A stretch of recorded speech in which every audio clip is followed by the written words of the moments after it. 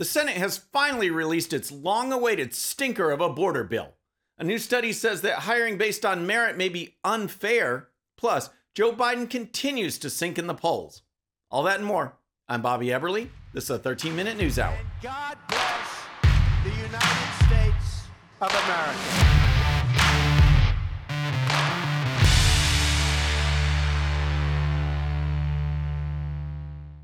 Okay, friends, welcome to the show. Happy Monday. I hope you had a great weekend. If you're new to the show, thank you so much for tuning in. We're going to start with the long-awaited border security bill that has been negotiated with the White House and a team of bipartisan establishment sellouts in the Senate. Here's some of the details. It's a total package of $118 billion. And of that, and remember, Americans in recent poll after poll are ranking the border crisis as the number one issue, even over the economy. Of that $118 billion, $60 billion is earmarked for Ukraine. $14 billion is set aside for aid for Israel. Oh yes, and $20 billion goes to border security. So wait a second. The $118 billion border security bill has $20 billion for border security. That's right. But that's not all. Trust me, it gets worse. There's another $10 billion set aside for humanitarian aid to Gaza, the West Bank, and other regions. It's just business as usual. The urgent, groundbreaking bill has 3 times more money set aside for Ukraine than our own border.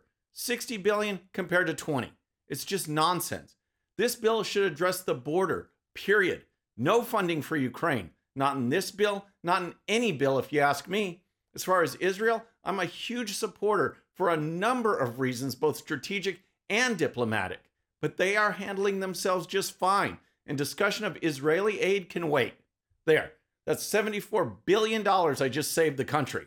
In addition, the $10 billion in so-called humanitarian aid for Gaza should not be funded either. This aid would be going from our government to the government over there, and that government is Hamas.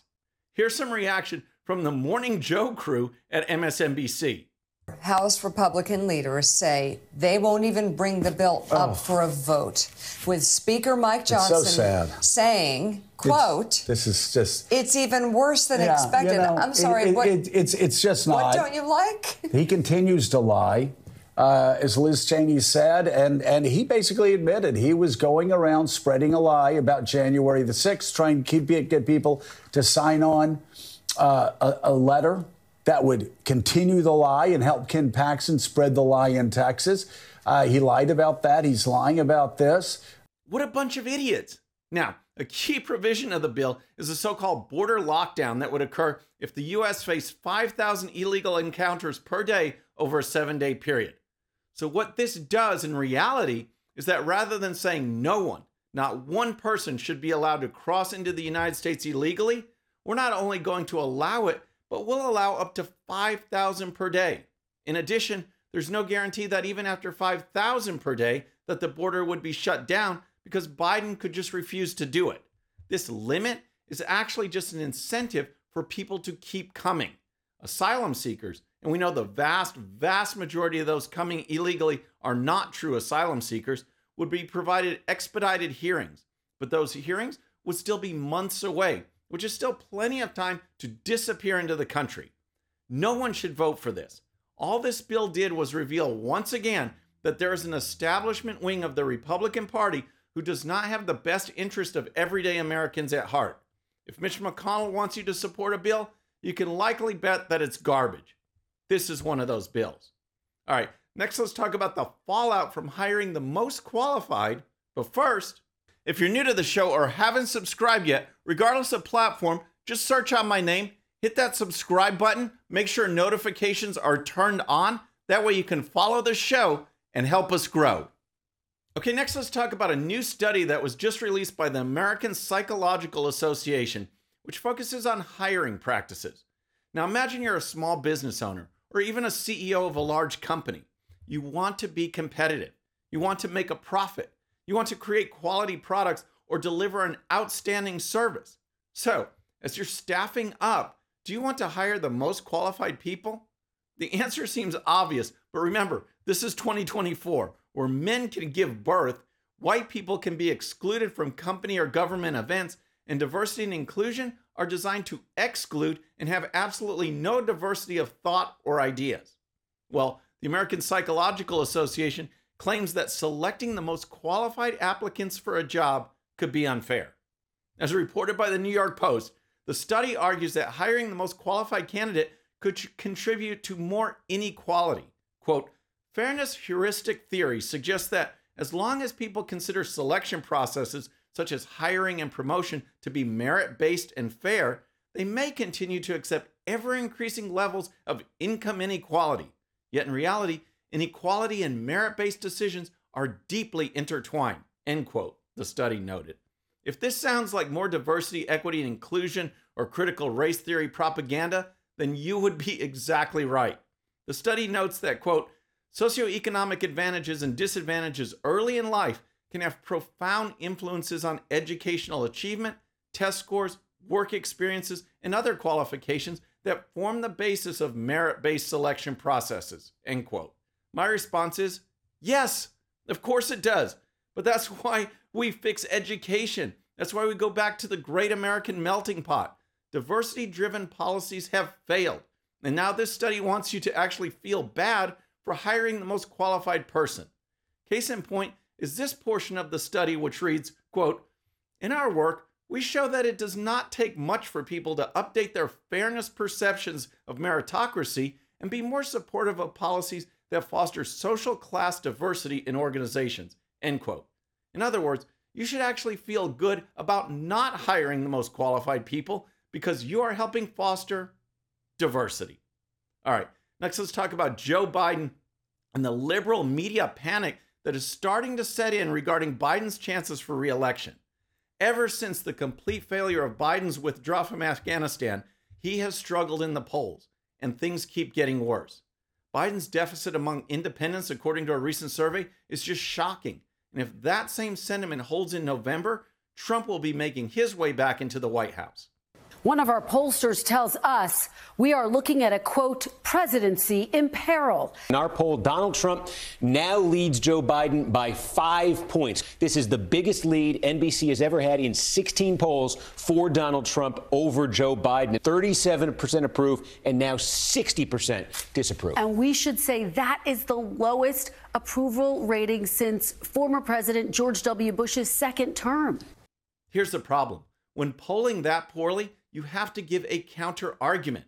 Yes, surrogates can do some of the talking, and the media is just also a mouthpiece of propaganda, but Biden is really the only one to make the Biden argument, and he is being kept hidden for fear that Biden will be Biden.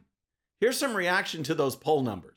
That poll is one more reason why Joe Biden can't just avoid interviews and press conferences anymore, like everything's okay. The fact that he's trailing, Carly, Donald Trump by nearly 20 points among independents in that poll says it all, because if that number holds, he ain't coming close to being reelected, because that will cost him in states that matter. And we're talking about Georgia, Arizona, Nevada, North Carolina, Wisconsin, Michigan, Pennsylvania.